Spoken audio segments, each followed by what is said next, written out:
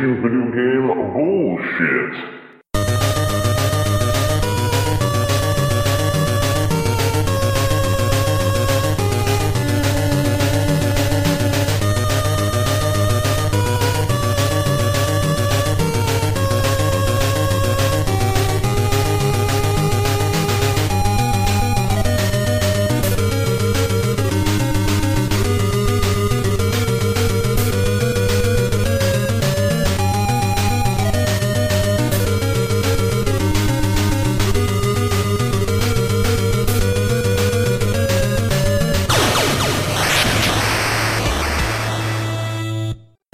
My name is Jeffrey Wittenhagen, and I'm a published author/writer.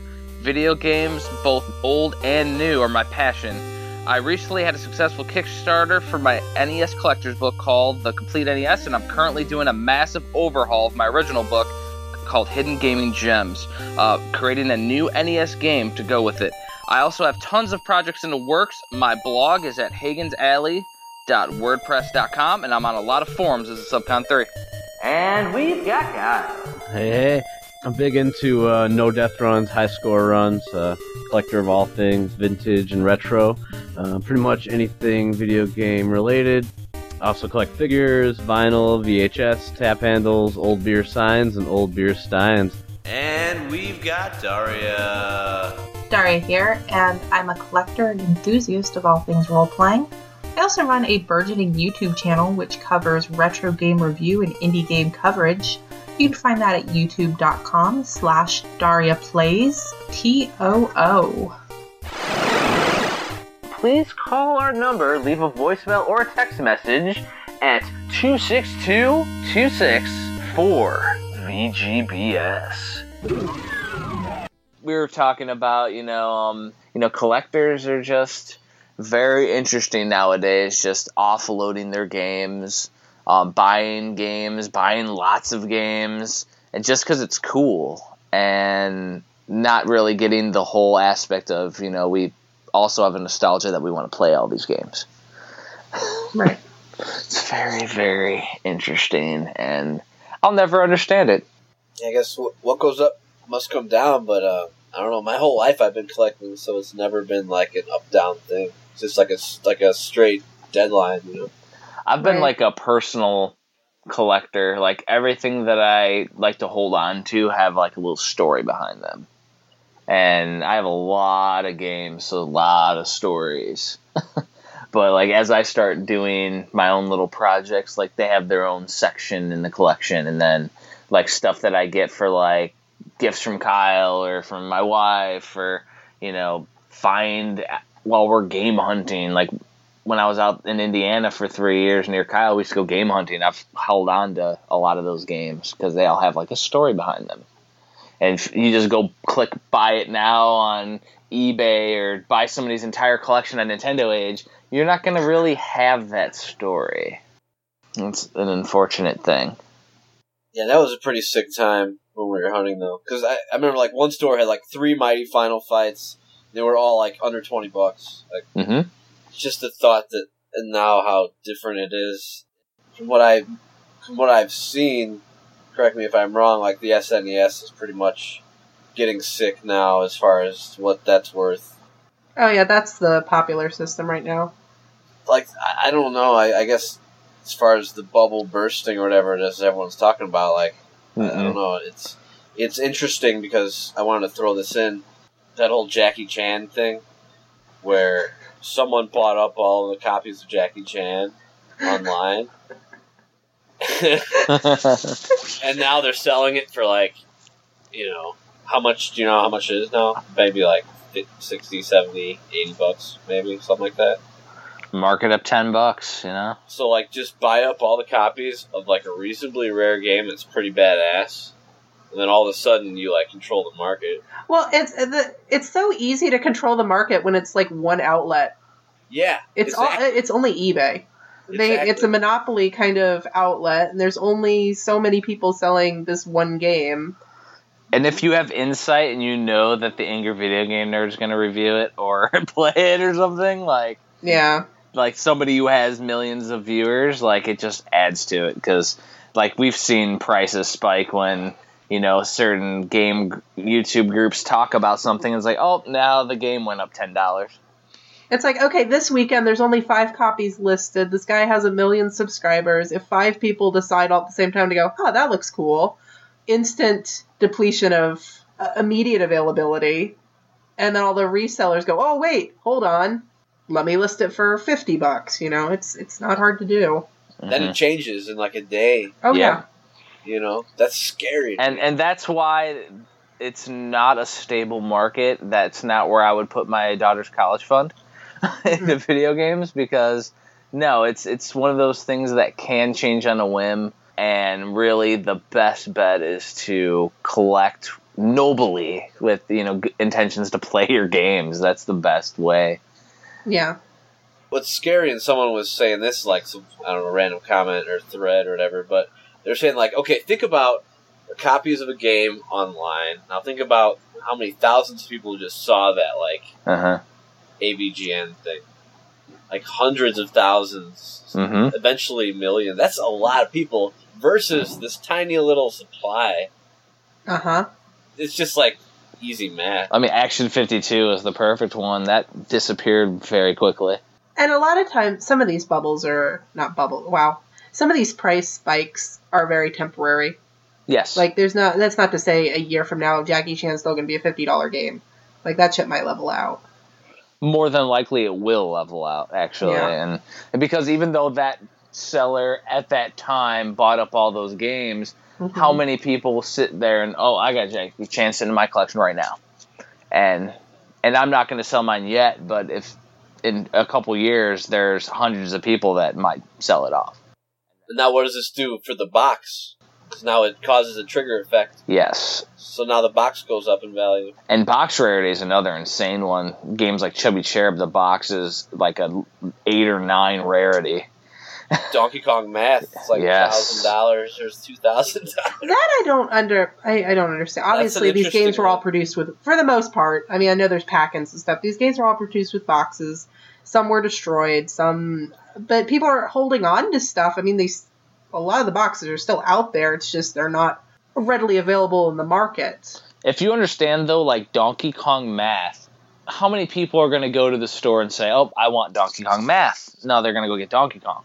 Or Donkey Kong Jr. Donkey Kong Math was predominantly, how I see it, sold to rental stores who got rid of the boxes. And that's how I see it, because most of the people, like, oh, mom's going to buy that for their kid to play on the freaking weekend because they want them to learn some arithmetic. And other times you'll have games with that situation that didn't sell, that stock was, obviously the stock didn't go anywhere, and the boxes are readily, sealed copies are readily available, so that really kind of goes their way. What about like Sesame Street or like Fisher-Price games? Like those boxes you can get. I think it was because it was an early adapter. You know what I mean? Like, I think it had to do with like when it was released for the system as well. Because by the time the Sesame Street games came out, then mom and dad were vested in the console at that point, and they're buying the games. And I do know the cartridge has always been worth a lot. It's that and Stack Up are the two rarest black box cards. Or, like, most expensive. I don't know about rare, but probably. Yeah, most expensive. Yeah. Yeah, it's very, very interesting. And it could be exactly what Daria just said about the Sesame Street ones, is that nobody bought them, so that, it's actually easier. It's actually easier to get a boxed copy. Sitting in boxes, like, in the back of the store. And then you got the Who's to Say, the Aladdin Deck Enhancer stories where, they find a fucking warehouse full of them later. Oh, yeah. Because that used to be, I remember when that was hot shit. Like, everybody was talking about Aladdin. You never hear that brought up anymore. I know that's one of the, Kyle got those, got 2 copies and was giving those to me, every once in a while. Didn't the same thing happen with Tengen Tetris? Didn't they find a ton of them? Did they? I thought that's what brought it down. Maybe not. I mean, I don't know. This is... The owner of Video Palace was given one by a chick who used to work at Toys R Us, so they had, boxes full of, sealed ones. Tengen Tetrises? Yeah, and he still had it in his drawer. He was, always, bragging about it. It was, his little fallback. Did you punch him in the face and take it? Yeah, should have. Asshole. Oh, you're bragging. Yeah, so this Video Palace guy, just so you can get a little atmospherics on this dude. This guy, Okay, so Kyle and I have been game hunting for years. So prior to me joining the military, like 15 years ago, we go to Video Palace because we were game hunting back then, way before that even. And this dude has, all these different games, and it's like Shangri-La. I go there like a year or two ago, the same shit's on the shelf, and the guy he still hasn't sold it, and he won't budge on price. And I'm like, you've had that there for 15 years. I know because I saw it. How do places like that stay in business? Honeybee adapters is what I think what I saw. So he had a boxed Honeybee adapter, and I'm like, he wanted some price for it, and I was like, well, they go cheaper on eBay than that price. I would like to get even cheaper than eBay. And he's like, no, I won't do that. And yeah, how does he stay in business? Who knows? He probably does meth out in the back of his fucking place or something. He's money laundering. It's not actually a video game store. That could be very true. I used to go to the flea market by my house, and there was a guy there who had a booth. He was an old man, and he had NES games. I was like, can I see your NES games? He gives me this bin of, like, tattered and torn, like, carts, like, oh, geez, someone wiped their ass with this. Like, so I was like, do you have Gun-Knack, possibly? Because there was, like, another box. This is before that game even blew up. I think it was worth $25. And then he was like, you know what? I'm not even going to look for it. Because he saw that I wasn't biting on his cards. His shitty ones. So fast forward, like, 3 months when I go to Video Palace, I'm like, where have I seen that motherfucker? I'm like, God damn it. Like, I was thinking about it, and I'm like, oh my God, that's the same asshole at the flea market. And I was like, holy shit.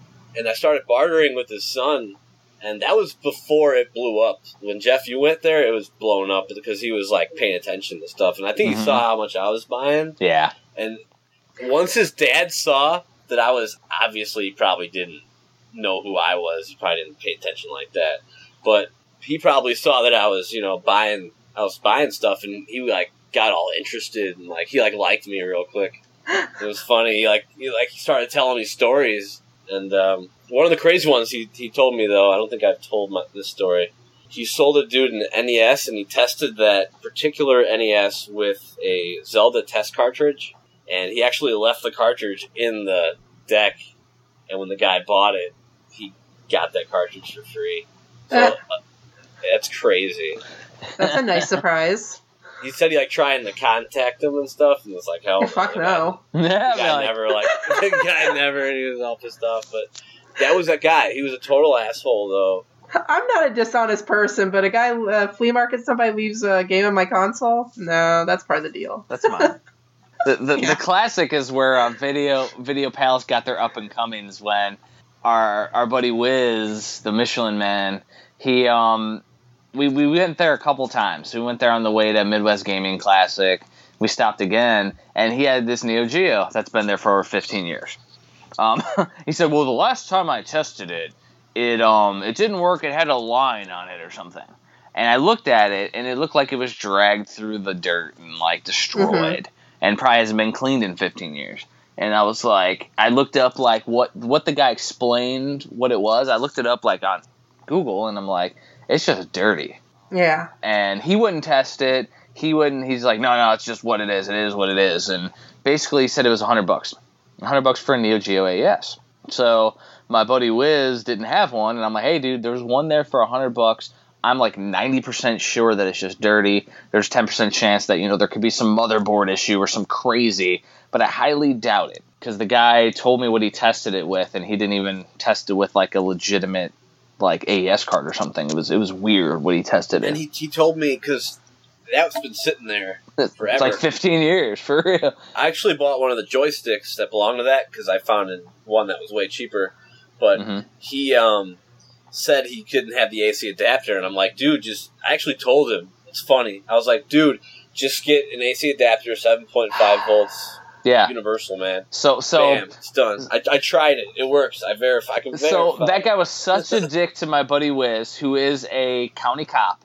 Like, Wiz was about to punch him in the face. So no, dude, just buy it. And that'd been awesome. And he went and gorged himself on White Castles after that, because there's a White Castles right down the road. Yeah. I got a picture of that one. But anyways, like we take it to Midwest Gaming Classic with us because we bought it on the way to Midwest Gaming Classic. We cleaned it up. We found a Universal. Cleaned it up, and we found a Universal at a Universal adapter at a local game store in Milwaukee, and powered it on, and lo and behold, the fucker booted right up. That's nice. Yeah, he definitely, his laziness got him in that point, and that's his karma for the freaking that year. It was like the guy was being a turd to my buddy too, and like to the point where he almost didn't buy the Neo Geo from him, so it would have been sitting there another fucking 15 years. And actually, when I was at that flea market, some kids came in and actually sold him a control deck and a bunch of games, and I saw it happen before my eyes. So they sell all their garbage at the flea market, and he basically just sits there and waits for kids to cash it in so they can buy the next big thing. Mm-hmm. And the other thing, the son was telling me he buys like storage units. Storage unit auctions, yeah. And somehow he gets the insider, though. Like, he knows which ones have games in it. So someone was like telling him, and he said this to me, he's like, someone told me this one had a ton of games in it. So I bought them all, and he had a bunch of NES games. And that was when I had my list, and he just brought the whole thing out. I think it's one of those things when you actually have a storefront, you wouldn't believe what comes through your door. And like if there's a guy who goes to storage auctions and I know him and he's like, hey, anytime I find games, you can buy them for cost or whatever. Like that's a fucking hookup. If someone brought in like 30 mint in the case Sega Saturn games, like he had a huge stack of them, and I was like, where's that from? And he was like, oh, some dude just brought these in. I haven't even priced them yet. So I was like, oh my god. Like, and I mean like pristine. Mm-hmm. Well, it's like those guys at the flea market in the middle of the cornfields, Uncle John's Flea Market, like they opened a little video game store. They just put like a little on their flea market booth in a musty old fucking building, put a sign on it. And now people are bringing them fucking games and they got stacks of shit. Luckily they recognized my book or some shit, or recognized me from Toon Galaxy, and they're giving me like bro deals. That was fucking cool, but it's like the pawn shop thing. Like, if you want money now, you can't have it. Yeah. So I'll just sell it now. I don't want to like go online and go through the hassle of shipping it. Yeah. Well, and you wouldn't believe how many people don't know how to do any of that. That's the other thing. Like, there's people that still have games sitting in their garage that just don't even want to bother with a yard sale. I know in South Florida there are a lot of, like, I don't know what it is about. Man, I'm going to sound so racist on this podcast. I don't know what it is about Spanish families, but there's a lot of them that are, like, afraid of banks and debit cards. Mm-hmm. And they won't go online and sell stuff because they have to use, like, a debit card. And they're like, nope, not going to do that. Like cash only. Yeah. Well, the other thing about that culture is that I have a few buddies that were from Mexico in Indiana, and they said that, you know, when they were growing up, they took all their games and they didn't sell them. They didn't yard sale them, garage sale them. They didn't even hold on to them. They sent them back to their families in Mexico.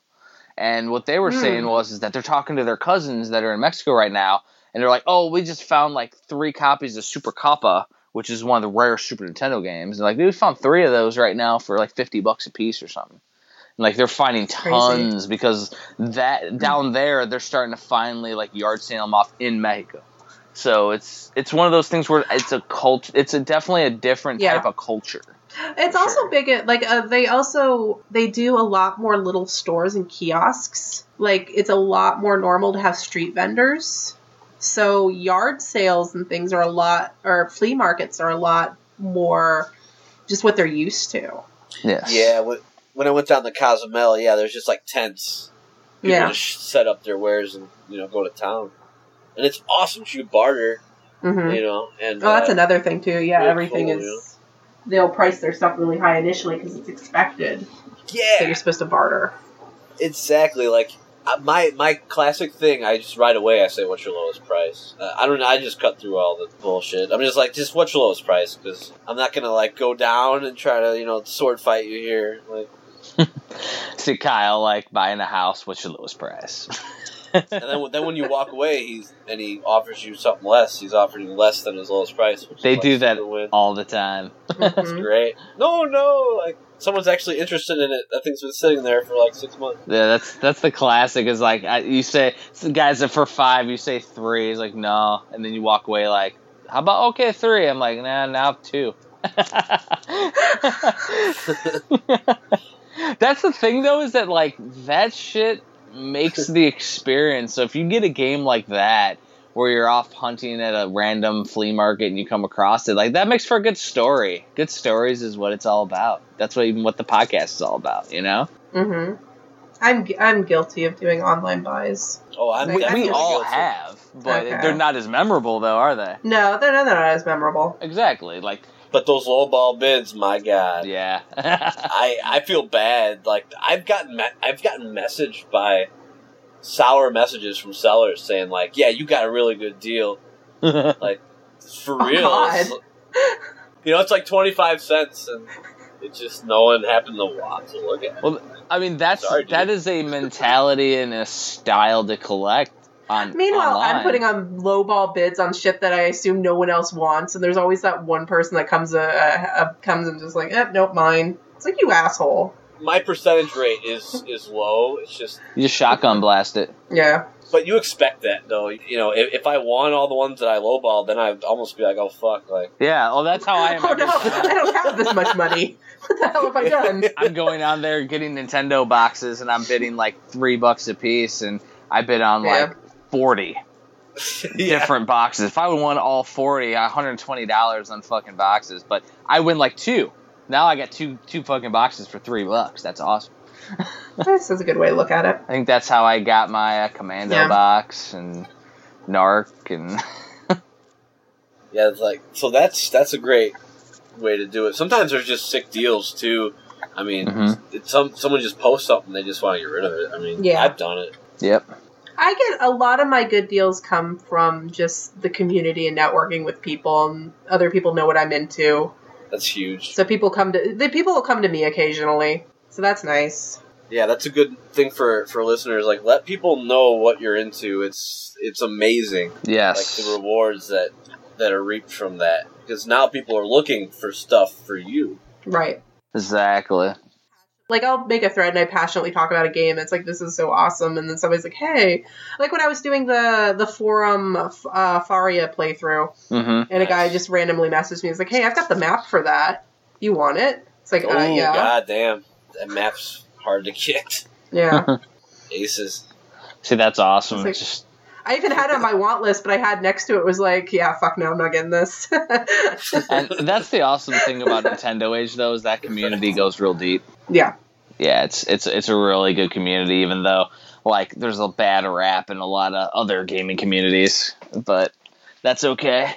Oh, like, Digital Press is always like, fucking Nintendo Age. Nintendo Age going around campfires masturbating over copies of Fire and Ice.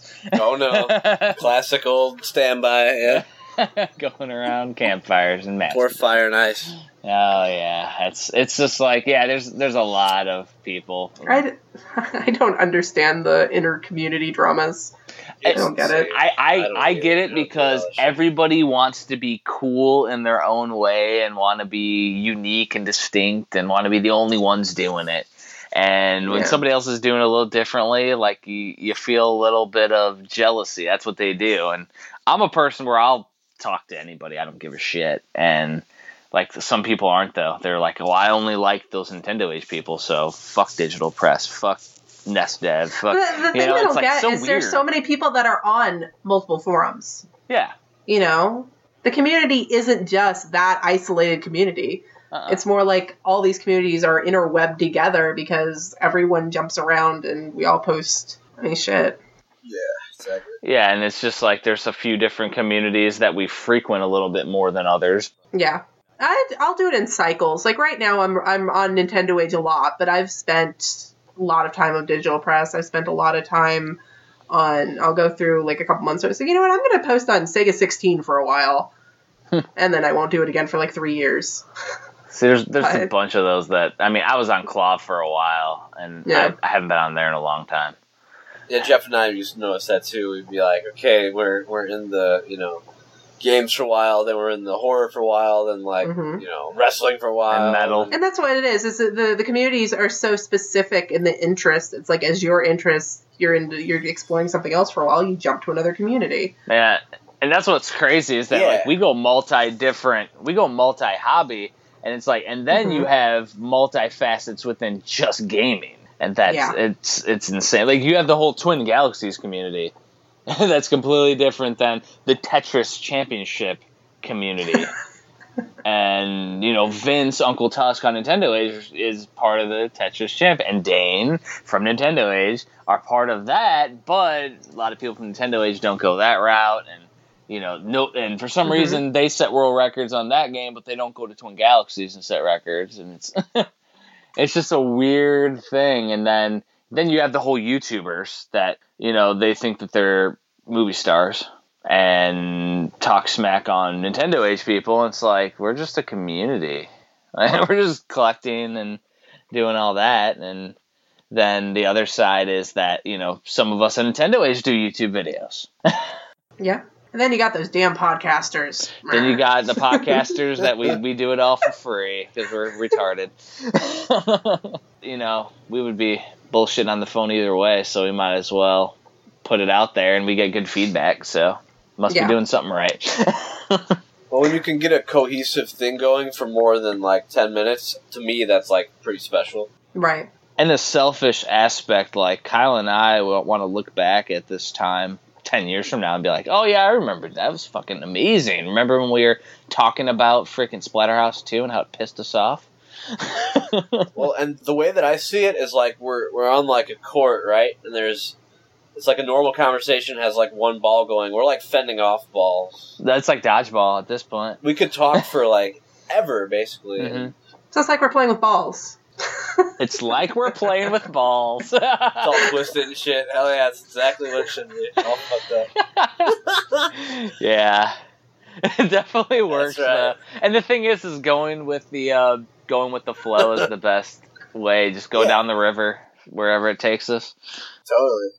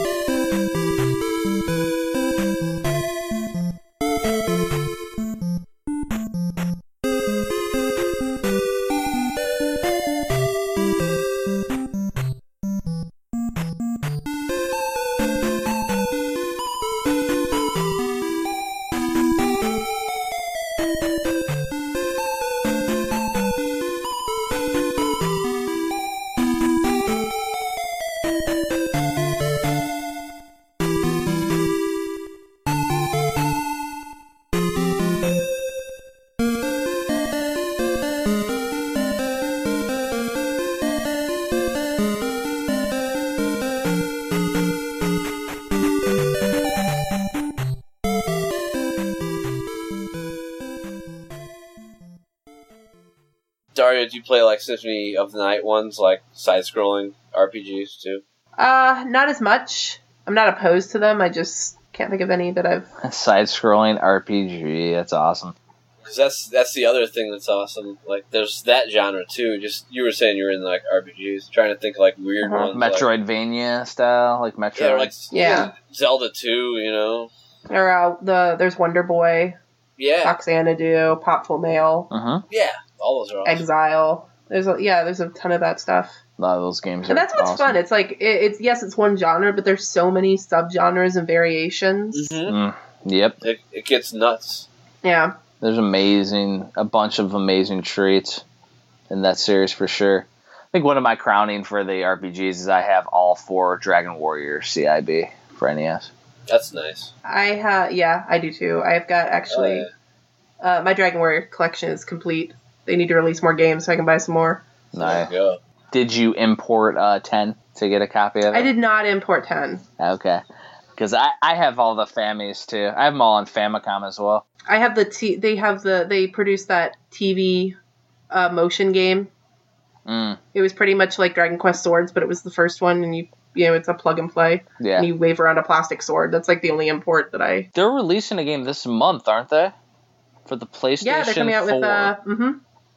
They're coming out with Dragon Quest Heroes. Yeah, it's like Hyrule Warriors or Dynasty Warriors, but with Dragon Quest characters. That looks awesome. Yeah, I don't have a PS4 yet, but that is definitely like Christmas, birthday. That and Dragon Quest Heroes is what I'm getting. Gotta love the holidays. I definitely have the PS4, but I have Zelda pre-ordered right now, as well as the new Yoshi game, the Yarn Yoshi game. Yoshi Yarn, what's that? It's basically a new Yoshi platformer where you don't have a wailing Mario on your back, and the whole game is, the graphical aesthetic is basically the whole world is made of yarn. So there's like a whole aspect of, everything gets to be constructed and deconstructed in yarn style. So it looks really interesting. And it's a platformer. So they just did they had the Kirby's Epic Yarn. Yeah. So is it like a continuation of that? I think so. I think it's similar because they released a Kirby game recently. It was like clay this time. It's like Paper Mario. Yeah, too. Paper Mario is awesome. I like those different aesthetic games, and this one's a straight 2D platformer for Yoshi, which is cool when you don't have a wailing Mario on your back, because that was the most annoying part about it. Didn't they have one for N64 that was like it was like and it was a weird like Yoshi's game for Yoshi's N64. story there was, and I don't think I've ever really played that more than like for a few minutes. One of my buddies had it. It looked pretty easy though. Yeah, there was something between that Yoshi's game on the 64 and Donkey Kong 64 that people just didn't like about those two games. And I have them both and haven't really played them. So yeah, I've played 2 N64 games. Yeah, I could use an excuse to bust out some of these games. I mean, I've been playing Metroid Zero Mission, and I played yesterday for an hour, and I'm playing it on my Xbox Arcade. And as Kyle knows, and when John, our buddy, was setting the Nibbler records, if you don't power it off correctly, it doesn't save it. So I played for an hour yesterday, and my save, went through and beat Ridley. And I powered it on today, and I was like, it went back to where I was the day before. And that's shitty. Yeah, it was like, I only played for like an hour, I want to say, so it wasn't a lot of lost play. I have quit games over losing an hour's worth of gameplay. So I was like, let me play some Splatterhouse 3 before we talk about 2. So it worked out. But yeah, I've been actually, that was on Sundays, I will generally try to play something, and I've never played Zero Mission, and that game is freaking amazing. It is Super Metroid, but in the original Metroid story. They've completely revamped the map and added all the aspects of all the power-ups from Super Metroid into the map, integrated it so that way it all works perfectly, and upgraded the What graphics. system is that for? It is for the Game Boy Advance, Metroid Zero Mission. I think I own it, but now I'm not positive. It is the original Metroid, but it's all with Super Nintendo graphics. So, when you fight Kraid, Kraid in Super Nintendo is huge. He's actually pretty fucking big in Zero Mission. There were no other GBA Super Metroid clones, were there? Metroid Fusion, which is the fourth Metroid, is also on maybe I have Fusion then. And Fusion is awesome in its own right. I actually decided that, if I decide to keep going, which I think I will, I'm going to beat this one and then possibly finish 2, because I did start that one. Finish 2 and then Super Metroid. And I'm in a Metroid kick right now for some reason. So, nice. But if you say, hey, we're going to play Pure Solar, I might have to. Because I'm also getting the Dreamcast one that I've been waiting 4 years for. With the guidebook. 3 years. Mm-hmm. The Kickstarter was in 2012. By the time I get it, I will have moved 3 times. That's kind of funny. Mm-hmm. I haven't moved at all. Yeah. I'm good. Well, my address is fine. I'm a transient individual. Hopefully I get it before I move to the next one, because I'm not going to update my address, because, yeah. 2012, though, that's crazy. Mm-hmm. Yeah, it's 2012. It's going to be 2016. I was at the Plymouth House, Kyle. I was at the Plymouth House. It's going to be 4 years. Shit. Yeah, it's going to be 4 years. Like it's coming out this month. Before you know it. They technically they beat it out of the. There's so many Kickstarter horror stories that I've been seeing pop up out of the for real though. And this one isn't one because it's coming out. Like, I'm talking about people that. You know, I don't consider Late a horror story. There's actually a Kickstarter that I follow just because it's a train wreck, and I like to check in on the comments every now and then. Retro VGS. No. There's another one. Train Yard Soul. What's the one that you? No, watched? there was one that was it was a teddy bear, and it was like the super toy, and it was supposed to be like artificially intelligence, and it talks to you, and and I'm like, this is bullshit. Like, it was the worst presented and obviously fake product I've ever seen, and it backed, like, a ton of people backed it, and it got funded, and it's been years just watching this guy go off on these crazy rants. That's where awesome. He has like these monologues in his updates about poetry and shit, and people get so pissed off. I think the awesome one is one that we shared in emails, and it was like a guy like within the last month that tried to put out a book, The Ultimate NES Collector's Guide, like last month, and basically just trying to get money off of what I did, and he didn't even get $1. Like, not even a family member supported him. I was like, what? It's like $0 with like. Do you remember the guy that wanted the Kickstarter to fund his collection? Oh, that's awesome. I mean, that's Patreon for you. And well, yeah, no, he was going to do the pretty much. He wanted to collect the entire system, so he was getting a Kickstarter so he could document his collecting of the entire system. And people, one, shit on him because someone else had already done a documentary, and two, he was just begging for money. And a lot of people hated that documentary because Jeff was saying they didn't even mention Flintstones 2 as like a rare game. Like, they didn't count it. Yeah. What do you mean they didn't count it? They didn't count it. Did they just neglect to mention it? Yeah. They completely avoided it, and I found out later from somebody involved with the project, like once I posted my review, because there's a review on my blog about it. Oh, okay. And somebody posted, I think it was on Facebook, that, oh, well, they didn't count it because of it wasn't a retail release. And I just told him, I'm like, hey, just so you know, I'm a member on Nintendo Age, and we've confirmed that it has been released retail, just not as highly distributed as you would like it to have been. It's just a rare game. Right. Yeah. I mean, it's like... he didn't respond, obviously, but it was funny because they didn't mention it all. They're like, these are the rarest games, and they post like a little photoshopped picture and, you know, showing as he's getting them, and they don't mention Flintstones 2 at all. The whole it was so sidetracked. I was sidetracked the entire really movie. What happened was he wasn't able to get the game, so he just kind of omitted it. I that's what I say. From like that's from a movie making perspective. Yeah, that's how I see it. I mean, there are plenty of documentaries that they set out to do one thing, but it changes. I mean, just mention, like, okay, we weren't able to get this one, wah, wah, and no one would care. And the irony was that at the beginning, you could see him picking up, like, unlicensed games, and then he eventually stops doing that on camera. So I think they were planning on getting everything, and then they realized, well, unlicensed can't happen, so let's get rid of that. Oh, I'd say at the very end of the movie, they go to like some Uber collector, and in his prestige case, Flintstones 2 sitting in there. They could not show the prestige case. And then at the end of the movie too, like they do like 6 months later, and they show the dude who's collecting the game's prestige case, and Flintstones 2's in there. Right, so that's weird.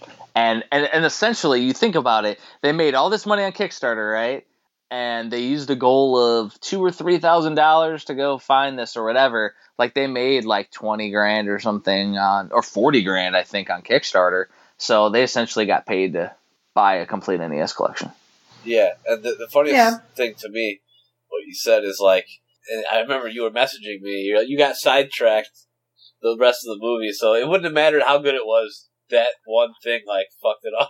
And that's why I need to watch it again, because now I know it's not in there. I'm not going to be looking for it the entire fucking movie. Yeah, so like, it just ruined the whole experience. Like, that's why you can't omit something like that. I mean, and the game is marketed. It's the guy's going around collecting Nintendo games, so it's marketed to collectors. And me being a collector, it bothered me. Yeah, we paid you this X amount or whatever, so you said you were gonna do a documentary. Well, why did you leave out one of the? That's next to stadium events. That's the second holy grail. And then they cut costs on the entire product. From license. Like when I got the product, like my one buddy, his DVD case was shattered. Mine, it's like it's a burn disc, number one. So he didn't even pay a pressing company. Like they just burned their own discs. It's horrible. Oh shit! Really? Yeah, that's one thing. On their movie release, they burned the discs. I got a. I'm sorry, I'm laughing at your misery. Oh, it is terrible. I got the box, the CIB copy or whatever. Like it's an NES box. All they did was give me the box and didn't assemble it. That's crazy. There was a cartridge with it. There was a cartridge with it, and they gave me a blank cartridge, unassembled, with a label not even peeled off, and put on the cartridge. So you can back the DVD, or you could get a replica box and game with it. So I was like, let me get the replica box and game. You know what I mean? That sounds cool. And the game, it was like a cartridge lookalike. It wasn't an actual game to go on it yet, even though I think they're doing a game later. So I got the cartridge, and it was a blank cartridge, and they had a label printed off for the old Kickstarter that didn't get funded or something. Because there's one called the Nintendo Quest, and this one's called the NES Club. So the box didn't even match the project. That's the one thing about Jeff. Like, he doesn't buy all the old games or like try to collect all the old games when it comes to the new scene. Man, I've never seen someone support it like Jeff has. And that's good. You know what? That's what you should do. It's hardcore. That is very commendable. That's why it extremely pisses me off when other people in that same scene try to shit on my project, because the guy from that project shit on mine because he's like, well, I already did this. What a fucking douchebag. Well, because Sly Dog Studios is doing Black Box Challenge, which is an RPG about collecting the black box games. Yeah. Apparently, the Nintendo game they're doing with the Nintendo Quest is going to be an RPG about game collecting. I had no clue about that. I backed the project. I had no clue about that. And Joe Granata, who's been on our podcast, who did a different DVD project called the 8-Bit Heroes, he gave me a shout out for my project to try to promote it. And immediately that douchebag shat on my Kickstarter saying, oh, well, we were already doing this in the RPG. And then some of his fanboys were chiming in, like trolling. And Joe's like, wait, let me squash this. We can all live. The community's big enough for us to have 2 different games.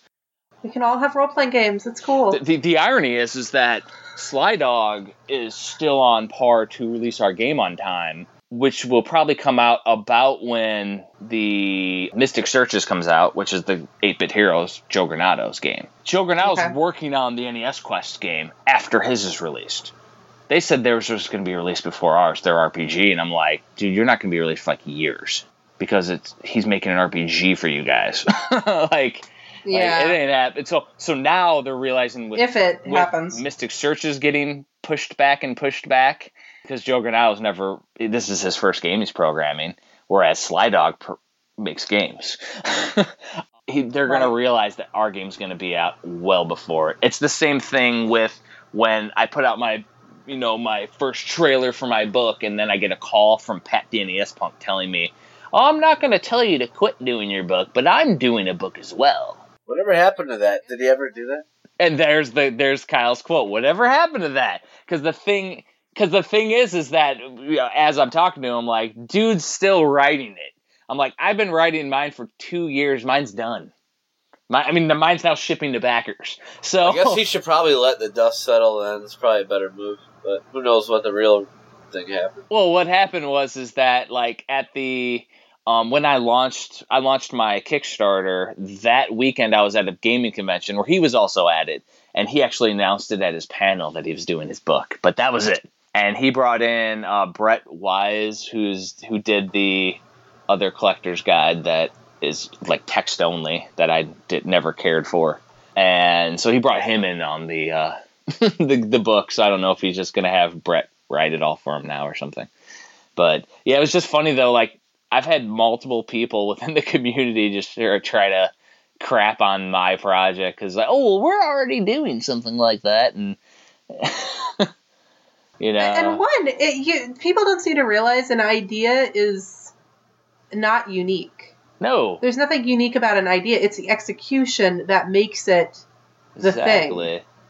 So even if you both write a book, there's still two different books. I think he saw mine and he's like, man, that is awesome. That guy that I supported with the Nintendo Quest, when he shat on mine online, that pissed me off because I'm like, dude, I supported your shit, and now I got a guy who's trying to promote mine during mine, and you're gonna talk smack, and he didn't support it or anything either. And I'm like, I don't care if you support it or not, but he went there and just like basically killed all the steam out of that post. And I'm like, right. I'm like, dude, that could have been, some backers or something. People that are interested. Now they're going to see it like, oh, he's just copying off of the other guy.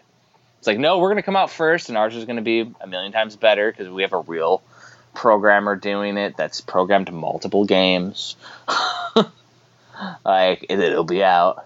Well, if someone's going to leave a post like that, they very well know what they're doing. Inferior complex. And then when that same guy sends me his items, and the Nintendo cartridge doesn't have the label on it, and there's no screws to put the cartridge together. So basically, he gave me a shell. Did they give you any screws? You have to fucking me. No screws. Let me put lipstick on before you fuck me, Jesus Christ. Like going around to different venues and screening their movie.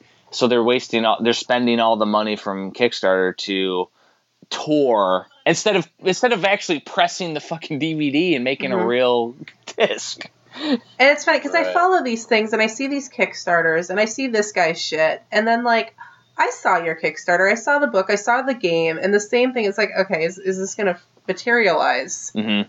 Yeah. And I didn't know who you were at the time. I made the decision not to back.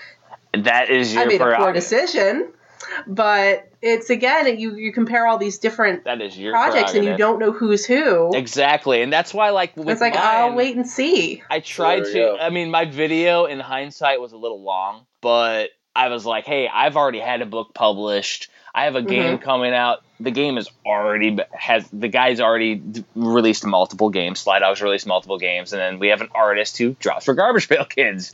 Like, all three of us have done stuff. You're gonna get that art piece is gorgeous, by the way. Oh fuck yeah. Yeah. Yeah. On my blog, and it's a good thing for listeners, even though by the time this airs, the game might be off of it, but we do still have some of the Kickstarter shit up on the blog still.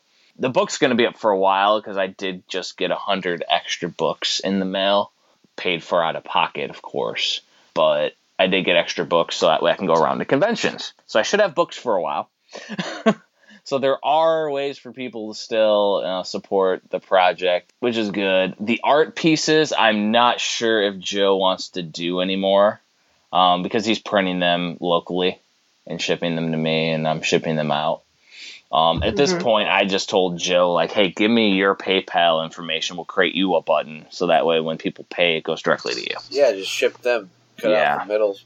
Because I don't want to do middleman stuff because I don't have enough time to do middleman shit. Like, that's just a simple fact. So there are ways to support. And the coolest thing, and I still haven't gotten an update, is the burned box. That fucking thing looks awesome. From Fabio Fabrico, the Heatman guy on Facebook, and it's like a wood grain burn box. Oh, he's awesome. Yeah, we only had one backer, so he's only doing one. Oh, that's sad. He's been plugging those all over Facebook for probably I first started seeing his stuff probably about a year and a half ago. Yep. It's gorgeous. It is, man. Yeah, because I contacted him like 8 months ago, and I'm like, hey, man, how many can you possibly do? And he was like, I could do like 10. That'd be realistic. And we had like 4 or 5 backers, and like 3 or 4 of them backed out.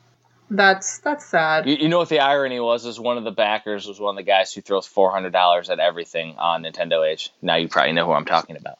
Like everything. Oh, there's a box for an old Time Walk thing, $400. And he backed out, and I asked him why, and he's like, well, I'd rather just buy the item later. I'm like, you realize there's only one getting made now, and I know him, and he's not going to sell it, right? And I'm gonna have I made myself a prototype one. How much was the box? Like, it was because it came with all the limited edition stuff, all the prototype pieces. Oh, okay. So it comes with. It's not just a box. No, right? No. You got like 2 different books. The prototype book, because I have a different sized prototype book too. Okay. Like all this different stuff, and it was expensive. But I think they were like $750, which was ridiculous. Yeah, that guy, his commission boxes are like $300 each anyway. Exactly. That's why people are like, well, it's $700. I'm like, yeah, that's a $300 box. Because Kyle, how much was the limited edition? $250. Yeah. Because every single person needed to get their, like, Joe, for his artwork, $50 is what he wanted per piece. Yeah, because you said the guys that were making their pieces, they were getting the money for their pieces. And they get it all. So Rob, for the game, like, he's getting all of that. I'm not even charging him to put it, like, I'm putting it all together and all that. I'm not charging him anything for that because Rob is a small, Sly Dog, because there's 2 guys, Rob and Sean. They're a startup company. They're not freaking Square. They're not Capcom. You know what I mean? So It's like, I was like, dude, you're a buddy. We'll try to get you some money on this, because his games, they sell decently, but I figured, well, we can get you a giant lump sum. And I think with our project, his goal was to get a certain amount, and he made double that with our project. And that's like more than he's made from a majority of his projects to this point. So it's awesome. And this money has allowed him to start doing limited editions of his other ones, which will get him more money now, hopefully on Nintendo Age, because people love their fucking limited editions on Nintendo Age. They fucking love them. And the fact that Rob's actually doing them means he's going to make a little bit of money, which is great. He was able to use the money that he got from my project to start up to do that, which is going to help him build a better freaking company, which is awesome. I'm fucking happy about that. And that's some of the stuff that I do that I just like, could I have charged some kind of commission? I could have, but what the fuck am I going to get out of it? Like, I figured with my book, I'm going to get, a little bit of money out of the book side. I made less than Rob did on the project, actually. Like, that's it than Sly Dog. You know what I mean? Yeah. Like, I made way less than they did, probably half, but I don't care. Me and Joe made a certain amount, and Sly Dog made double. But the thing is, though, is that, and I sold more books, but my profit margin was way lower. So, like, what I was selling my book for is about what it cost to print, unfortunately. But in the end, though, fun shit. And I have a lot of lessons learned. And my next project that I'll do once everything gets shipped out, I have a lot of different ways that I'm going to do things. I'm going to try to cut costs as much as I can, so that way I don't charge $70 for the hardcover. I'd like to charge like $50. Right. I don't know. More reasonable. Yeah, I don't know if it'll be possible, but I'm going to try. And I'm probably going to make the game side, if I do a game with it, it's going to be a lot simpler. I might do my own hack or something. I mean, we talked about it on the podcast. I think there might be a couple action RPGs that I might mess around with and redo the story for or something. I don't know. Make it into Black Box Challenge 2. Was going to do Spiritual Warfare, but I don't think that's going to happen. That game has too many issues. Oh, that'd be funny. Well, the thing with Spiritual Warfare... We'll make it not shitty. That was one thing, is that we were going to make it not shitty, but there's Bible questions in there, right? There's like 200, like, change those to Nintendo questions, and it's fucking great. NES quiz questions. Yeah, that would actually be... But changing the music on an NES game, you have to reverse engineer it and shit. So if that can't happen, that game is garbage at that point. And I don't know how to reverse engineer an NES game. I know how to hex edit, I know how to graphical edit, I can do all that different side, but the actual reverse engineering and changing the music, that ain't gonna happen. Right. Ain't gonna happen at all. So I was like, Spiritual Warfare, not so much. I might pick a random Famicom game that nobody really knows about and hack that and has good music just in case I can't change it. Mm-hmm. And I think I'm going to have... I know... do you know who Sergio is? He was on Nintendo Age front page for a little bit because he did his album with real music on an NES cartridge. Oh, yes. Okay. He's going to do the soundtrack for whatever game I do. I think that's cool. He's going to do it NES style, with NES music, I think. Mm-hmm. There's also other stuff that I'm in the works with that I might be able to associate with a future project or two. And there's plenty of writing opportunities if you want to write as well, because my next book is Hidden Treasures. It's a re-release of my original book, but double the size. And if you want to write about a hidden gem RPG or something, let me know. Thank you for listening to VGBS. We appreciate everybody taking the time to get through this whole arduous podcast. We love it. Thank you.